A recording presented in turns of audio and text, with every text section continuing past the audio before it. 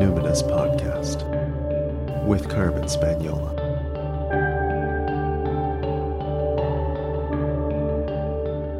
Hi there, and welcome to the Numinous Podcast, where we have interesting conversation with everyday folks about the mystery of life.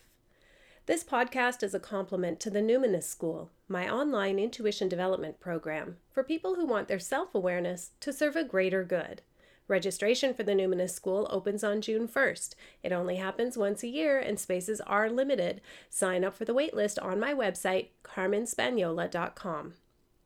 I am so delighted today to share with you this vibrant, passionate, and also at times very tender conversation that I had with Danielle Prohom Olson of Gather. Danielle is a wildcrafter and herbalist, and Gather is her creative collaboration with Jennifer Aikman, her sister-in-law, where they teach, write, and host events dedicated to ancestral foods, magical cookery, and seasonal celebrations. Thousands of people around the world follow and appreciate their work through their website and newsletter at gathervictoria.com, as well as their Patreon and Facebook accounts. But what really comes through for me with their work is that Gather is clearly about more than just events and recipes and articles. I connected with Danielle so she could illuminate for me the deeper roots of her work with Gather. So Danielle, what identities do you lead with? Well, Carmen, hello.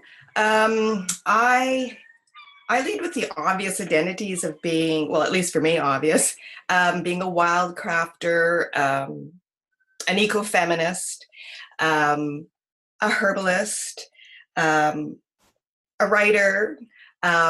So those sort of obvious identities that I like to identify with, but really in thinking about it, I think what really underlies everything I do is the fact that I see myself as a spiritual activist.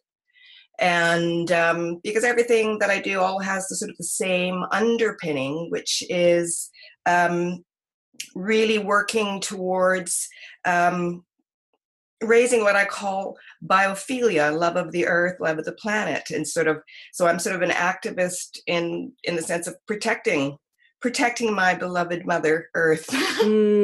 That's beautiful. Now, have you always had that kind of will or urge towards spiritual activism? Like when do you first remember your love of the earth becoming something so important to you that you would want to devote so much time and energy to it?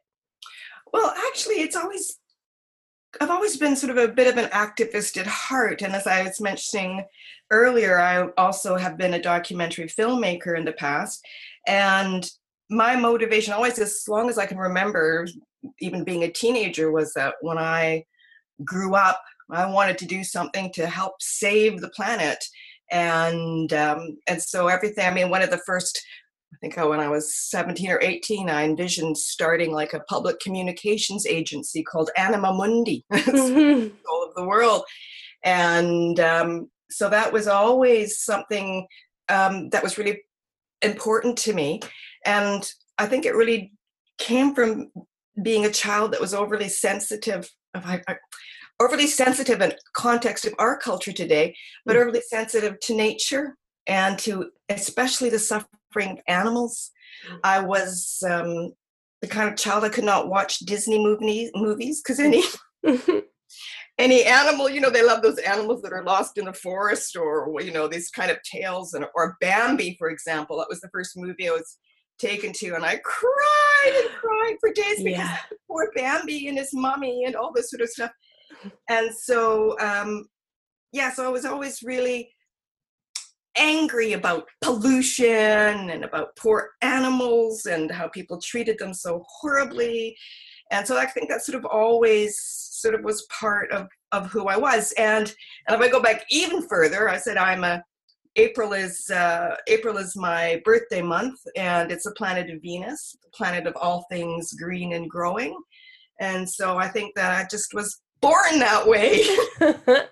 The earth. So did you grow up in an urban or more rural environment as a small child?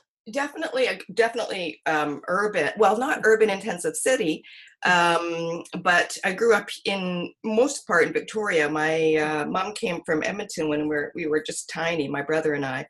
And then we grew up here in Victoria. But Victoria, of course, then was very different than it was today. I mean, today we would call Victoria City. At that time, it was still so rural. And a lot of the places now that are completely paved over, or,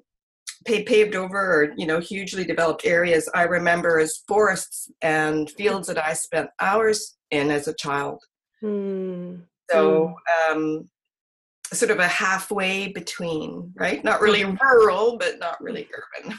And as you say that, I mean, oh, my body, it gives me chills, like sad chills, that must be really heartbreaking to look at the place that has nurtured you and have development be overtaking those spaces. Does that inform some of your work today then? Absolutely, because this is one of the reasons Gather was formed. Was I think as we were sort of talking off earlier, I was going to say off camera, but off audio, is just having. It was just after years of working in various forms and activism. I really came to the realization in my 30s and early 40s that, it wasn't working. The environmental movement wasn't going anywhere. And on the island here, the old growth forests were falling at a faster rate. Use of pesticides and herbicides in our parks and our wild areas was increasing. All of these things were, getting much, much worse. Favorite patches where we had gone to forage mushrooms, shaggy manes when we were children, were now, as I said, parking lots. And so I was grief stricken and also full of rage, just so angry at our culture that disregards the importance of these things. And so really spending a lot of time taking a good think about really what could be the most effective and powerful thing that I could do. And there's I'm not sure if you've heard of the deep ecology movement, but there was a woman by the name of Dorothy Chappelle who wrote an article, I can't remember the name of it now, but suggesting that the most important, before we can achieve any kind of environmental sustainability, we each have to reform our own personal relationship with the earth and our own. I'm also a very emotional person, so I can feel my tears creeping up here. And I appreciate them because I'm so totally with you. Yeah. So she talked about forming this personal relationship again with the earth, and it's very obvious that today we live in urban environments. We live indoors all the time. Our food comes from factory farms. That we lack that personal everyday connection with the earth. We get in our cars, we go to work, we come back. We're disconnected, and I think that's the reason. That we have lost this empathy because for the planet and for nature, and so she recommended, this Dorothy Chappelle, that we return very much to the old nature religions and the old holidays and these things that used to give ancient people a feeling of connection and placement within the land that they lived in and with the greater cycles of the cosmos.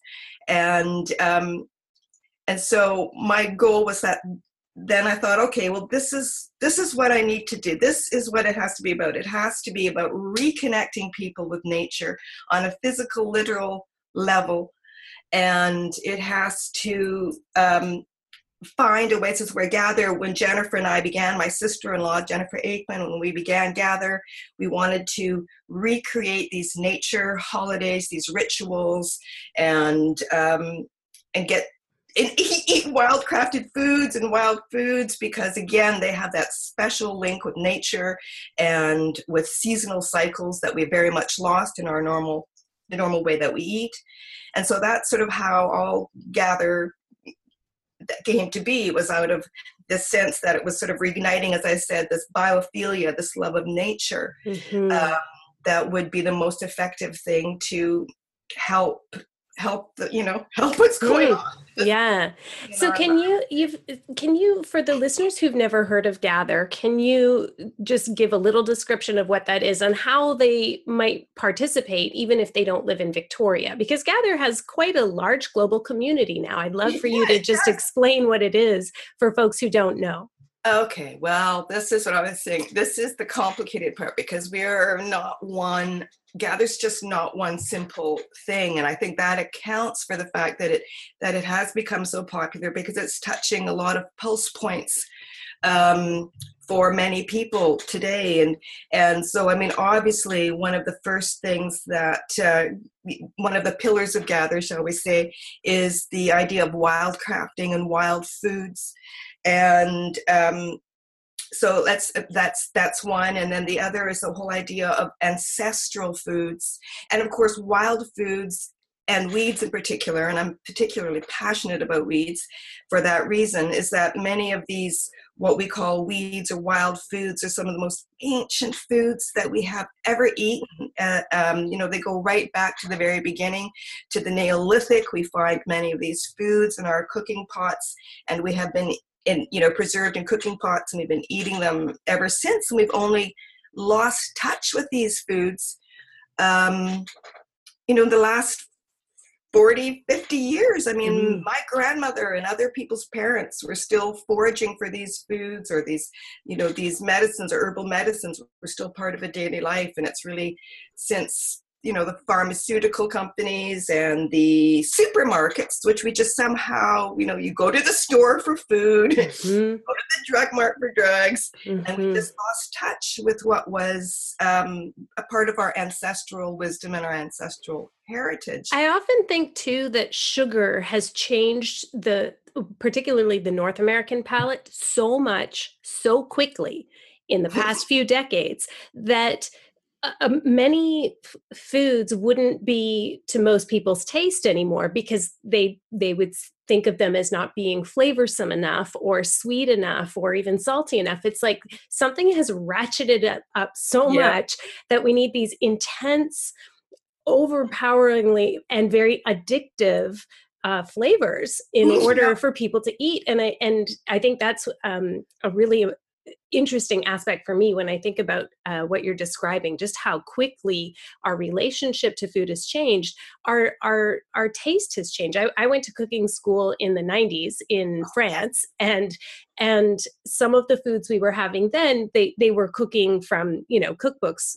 This was at Le Cordon Bleu, so that, they really emphasize lineage, but it's very noble, royal kind of stuff. But the flavor palette was so different for me, just from a North American to a European perspective, but also just noticing that the delicacy of flavors relative to North America, it's still so, it's becoming more and more evident to me, but I also see how the European palate is shifting. Anyway, sorry to hijack what you were saying. I just totally agree. We could have a whole conversation about that too. And to hear what you're saying, I don't think our addiction to sweet things is recent. I mean, when you think about the fact that we have for tens of thousands of years been domesticating all of our wild plants and foods to make them starchier and sweeter. So this has been a long project of humanity's, but I don't think, I think we maybe have overachieved that goal a little bit now. Yeah. Not to mention, genetic modification and all of those other things. So, we've actually turned, like I said, I think there was also always some kind of a consciousness altering aspect of food, sugars and carbohydrates, and that we sort of pulled on that thread for a long, long time. But of course, what we did in that process of sweetening and starchifying our foods was removed, the most nutritious aspect of them, ironically. And also, I hear what you were saying earlier a lot about people, they complain, these, shouldn't say complain, they don't complain. They observe that, if I give them a piece of chickweed to taste, or garlic mustard, or any of these, again, these foods that have been part of our traditional diets, at least in terms of the Western world, they make a little squishy face, and it's like, it doesn't, ew, it doesn't taste good.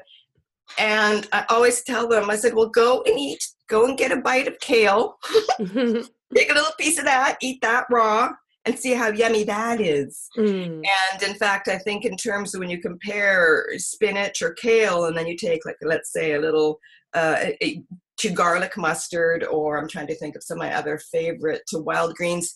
Miner's lettuce, that kind of thing. Miner's lettuce is just so tender and divine. It's better than any store-bought lettuce as far as I'm concerned. But there is more flavor. There is more flavor in, like, in a piece of garlic mustard than in a piece of kale, and you get that lovely garlicky bite to it, and that sort of mustardy pungency. But again, there is that hint of bitterness very often, at least in, like, garlic mustard and wild mustards, and I think that is what we've really lost touch with, is any bitterness at all in our food. We just can't tolerate that anymore. And of course, many herbalists believe that because we have become disconnected with that bitterness in our food, we no longer eat bitters, that is partially responsible for many of the ailment, our gut ailments today, because bitters are notoriously helpful for soothing, for helping support digestion, helping the digestive juices get going, all those things. And so we've wiped this whole aspect out of our diet, which used to, which has been there for thousands of years, ever since we started eating. So we've really, like, in the last 40 or 50 years, we've stopped eating that. So that was part of wanting to reconnect people to these foods through gather on a physiological level in terms of health. But of course, the wildcrafting goes far beyond just health concerns. It's about, again, reconnecting to the places around you where you directly live. It's about connecting to the weather, to the seasonal cycles, to observing nature, to, if you in the old days, if you had to eat in time, you had to follow the weather cycles. After the first frost came the first mushrooms, after the first rains in the spring, the nettles would appear. You had to keep your eyes peeled, and you had to be in tune with your environment. And so that's that whole aspect, which I very much consider a spiritual aspect of wild crafting or foraging, is that it connects you viscerally to the land that you live, and you actually you take that landscape into your body, into yourself, and there's that's a sort of that old idea of what I think of the original meaning of carnal knowledge. When you become one, you have that knowledge of the landscape, and I think, again, in that idea of reconnecting people with nature, I think that once they become more connected. And I've seen this in other people. I've even seen this in my own family. My other sister-in-law, Gloria, who was as about an urbanite person as you could become in the last few years after watching, being around me with Gather, she's gone from thinking these are horrible weeds and just, had nothing to do with them. And now she's eating all kinds of natural foods, foraging, and she's was a kindergarten teacher, and she began bringing this into her classroom, teaching her children about cattails and horsetails and dandelions. And again, that whole cycle of reconnection to the natural world. And boy, this is a big answer to what Gather is all about. So that basically is the first two pillars, right? That sort of wild crafting, ancestral food aspect. And of course, there's another part that is very important to me, and as I said, obviously resonates with many of Gather's followers and enthusiasts, and that is the aspect of ecofeminism and women's history, and that a lot of the, I mean, what I discovered, I mean, I've always been interested in women's spiritual history. I've always been interested in goddess spirituality. But what I really noticed when I first began researching old recipes using wild foods, and that so many of them went way, way back to a time when women were the primary cooks, right? Mm-hmm. And so in this, so you know, it became apparent to me that as I wrote an article on our blog on the post called the magical her story of food.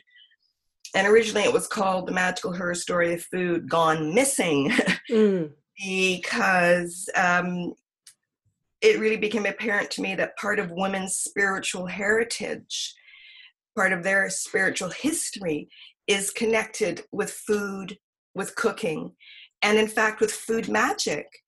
And I see food magic as that earliest source of all magic, that sort of sympathetic relationship with, if I make this beautiful cake golden and yellow like the sun, it will increase the sun's powers. On a very simplistic level of that idea of sympathetic magic. And I think that early food magic was sort of the beginning of all magic, although it's never really credited as such, because it's, again, anything to do with food or cooking is always sort of considered less than important, unless you're a 5-star chef or some temperamental chef, you know, male chef, or et cetera, et cetera. So there's that sort of division between what we value in terms of what we consider good cooking or good food today, and what it all is based upon, which is the fact that it was women who were likely the first gatherers, women who were likely the first developers of agriculture. It was women who made the first breads. It was women who made the first cheeses. It was women the first who made wines, beers. This was all early women's, and it wasn't. And what I write about in the article is that this, you know, I actually find it appalling that we don't have a single cookbook out there acknowledging the her story of food, looking at the fact of women's early food history. I have searched and searched for it. I cannot find it. And I always find these references, like I said, in obscure journals or in, you know, archaeological writings or research. And so I find it, as I said, so I'm sorry, I've lost my... That's okay. Actually, I if I can, I just want to amplify what you've said about the origins of all of these, you know, common everyday foods that we attribute to either just like arriving on scene one day, or at least not originating with the mother. Yeah, it's just happened. And one of the interesting ecofeminists that I've read, you know, and studied much of her work is Charlene Spretnak. And she's been on the podcast talking about... Oh, has she? Yeah, yeah. Go back in your archives and check. I would love to hear that. Yeah, we were talking about her, one of her first books, The Lost Goddesses of Early Greece, the pre-Hellenic myths. And through that book, I came to realize something about, for instance, Hestia, who kind of becomes known as this, you know, hearth keeper, but like the domestic, you know, the good wife. And one of the things that struck me was that when you go back and read the pre-patriarchal Olympian myths, it's not too many steps to realize that actually Hestia was fire. this is my theory, Absolutely. that they were worshiping fire, and Yes. fire became anthropomorphized. And through that sort of train of thought, I remember thinking to myself, oh my God, whenever you think of the sort of discovery of fire, it's always depicted with these, ancient men. And I thought, Yes. no, wait a second. This is That's been a peeve of mine for years. I'm so glad you have noticed and are mentioning it, because I understand what you're saying. Absolutely. And you always hear people talking about, the early shamans were the early keepers of fire. And that were the earliest keepers of fire. And again, it's one of their associations with cooking and transforming, the original alchemy of taking raw materials and transforming them into something that was nourishing for both spirit and body. Mm-hmm. But yes, I absolutely agree. And that's just one example. So you can extend that to the entire food world. And again, there's so much, I sometimes like to watch the Gaia TV network. I'm not sure if you're familiar with that. Anyways, I spent a lot of time getting upset about it because, because again, they're an alternative view, an alternative spiritual view. And yet so many of the male talking heads on the various programs, they're talking about our religious past, are always focusing on the Anunnaki gods, on Enlil, on Enki, on all these male gods. And very few point out that actually, in ancient Sumeria, which was the very beginning of civilization, apparently, that it was Inanna, she was the queen of heaven and earth. She was the goddess. She ruled over everything. The male gods were secondary. It was only as patriarchy began to get more and more powerful. I mean, the women priestesses were the ones that were in charge of the temples, not the priests. And as patriarchy moved along, of course, this all began to shift. And there's some lovely poems and hymns and texts to Inanna, all to do with food again, with laying out offerings of, I can't remember the actual quote. I wish I could share it with you. Laying out offerings of food, of drink. Again, this whole association, that early idea that food was magical, that food was an offering to our goddesses. And this is something, again, that food has become completely desacralized in our culture today. It has maybe around holidays we'll make, some kind of an old dish we vaguely know that has some kind of a spiritual meaning. But for the most part, our food, it's what was once one of the most spiritual offerings we could give to the goddesses, which were really the earth goddesses and fire goddesses, these early goddesses of nature. Again, we've disassociated with that female divine principle, and this is one of the reasons I think we've disassociated with food. So yeah, I've definitely observed the work that you and your sister-in-law, your partner, have done with Gather to be very much at this intersection of food, folklore, and activism. Yes, And well, you summed it up for me, Carmen. Thank you. There you go. You can have that. So I mean, I want to acknowledge that your intention is coming through. Like, I really get where you're going with Gather, but also I get where you're coming from with the profound sense of fury at and sadness at the disconnection. And I'm really curious, aside from channeling so much of your life and your time and your cognitive resources in terms of all the research and everything into providing this beautiful resource, this wonderful resource that is Gather. I'm very curious, how do you kind of on the daily manage these powerful emotions like grief and rage, especially when you're talking about these large scale cooperative dilemmas that just do not seem to be, moving us to the world we were promised? Well, I don't manage it very well. I get I get enraged and grief stricken on a regular basis all the time. You can't,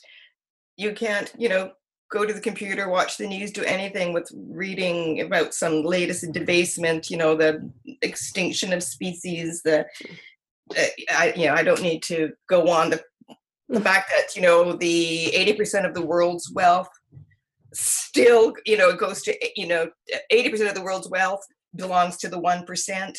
And they make that by largely not just exploiting human resources and people around the world, but the planet. Mm-hmm. And so, as I said, I just go back to thinking it has to happen one person at a time. That if there are more people that love this planet, there are more people who are passionate about protecting. David Suzuki has a quote, says something that, that it's well established that those that have a good relationship with nature are those that are more apt to protect it. Mm-hmm. It's interesting, though, that you bring up Suzuki, because whenever I think of him, there was also a really, I don't know if this was in The Guardian, I think, but an excellent article about all of the climate scientists, and they were sharing how they deal with grief. And Suzuki was like, I drink scotch. Like it was just like, or something like that. Suzuki. It was something like that. It was like, yeah, so many of them were like, well, my marriage has dissolved, or, like it was just like, oh, wow, guess who also is with us in this? Like, how about I redirect, because I know that our listeners are with us. Yeah. Do finish, but also I want to seed another thought that I just had a second ago. As you finish, is can you talk about some of your plant allies that you turn to for soothing and comfort, for in particular sadness and in particular rage? So please continue. Well, I have so many, but I mean, I think this is really an important part too, as to how do I begin? Again, my comfort, like I said, Suzuki, you're saying his comfort is scotch. My comfort has been the plants, and not many know, but I don't share this very often, but the last 10 years of my life has probably been mostly taken up by being a caregiver. My mother was critically ill.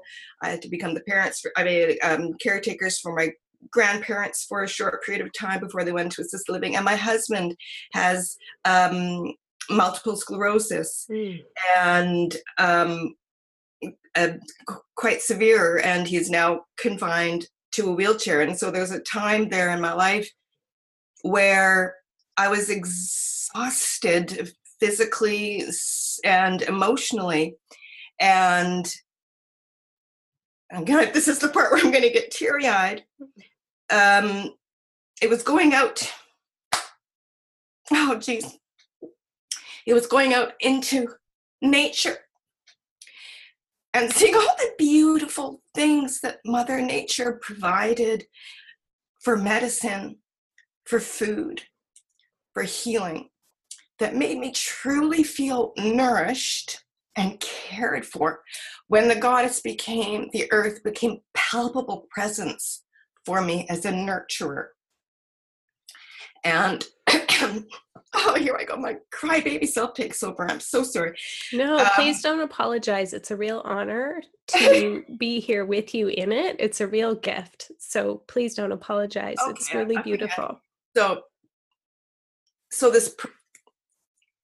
she became my nurturer, my caregiver. Here I go again. And so that is my primary, where I take my solace, where I take my strength, where I am renewed by love. Oh, jeez. I love it. It's a lot of people crying through your podcast. Anyways, so that is my underlying, as I said, that is how I cope with my sadness, with grief, with rage, all those things. I take solace in Mother Nature, and as I said, to pull out any one particular plant ally, because I've sort of followed that traditional path of so many people who walk the plant path, which is different plants call to you at different times for different reasons. So I've had relationships with many. Every year I seem to have a new relationship with some plant that just calls out to me, and I want to eat it, smell it, touch it, and be around it in every way.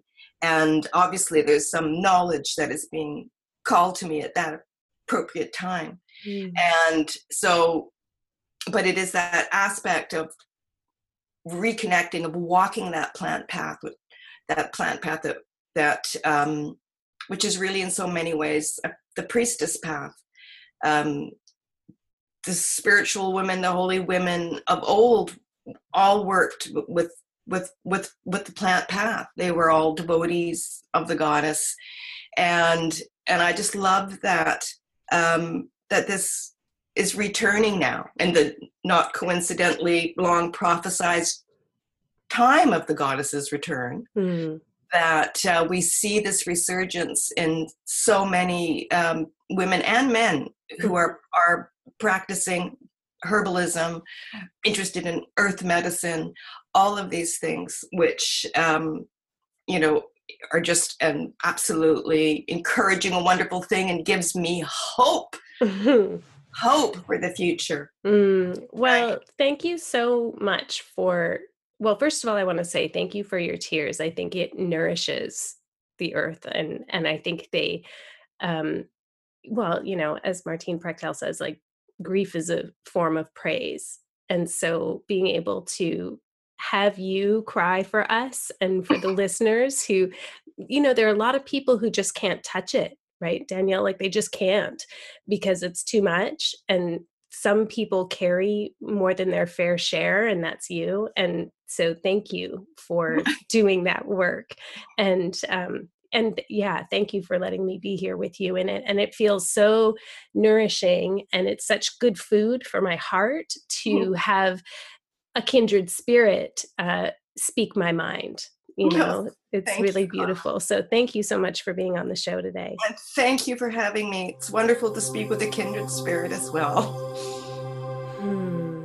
How beautiful to experience such resonance for sure. One of my most favorite experiences of love is when someone I've just met or don't know very well will cry in my presence. I love how it feels when the walls between me and someone else dissolve and my empathy gets watered with their tears, like a little seed coming to life with a drink from the well. I love the heart-opening feeling of that. I'm so grateful to Danielle for being so real and honest with us. It was just a really lovely, precious gift for me. As always, I'd like to thank my listeners, this time those in Oregon. I really appreciate you sharing your time with me today. And just so you know, I'm coming to visit you, Ashland, Oregon. The last weekend in May this year, I'll be speaking at a conference called Tending the Threshold, website of the same name, Tending the Threshold.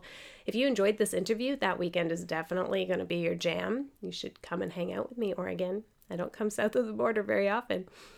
And if you're craving a truly immersive experience of reconnection with Mother Earth, you may want to consider coming on quest with me in June.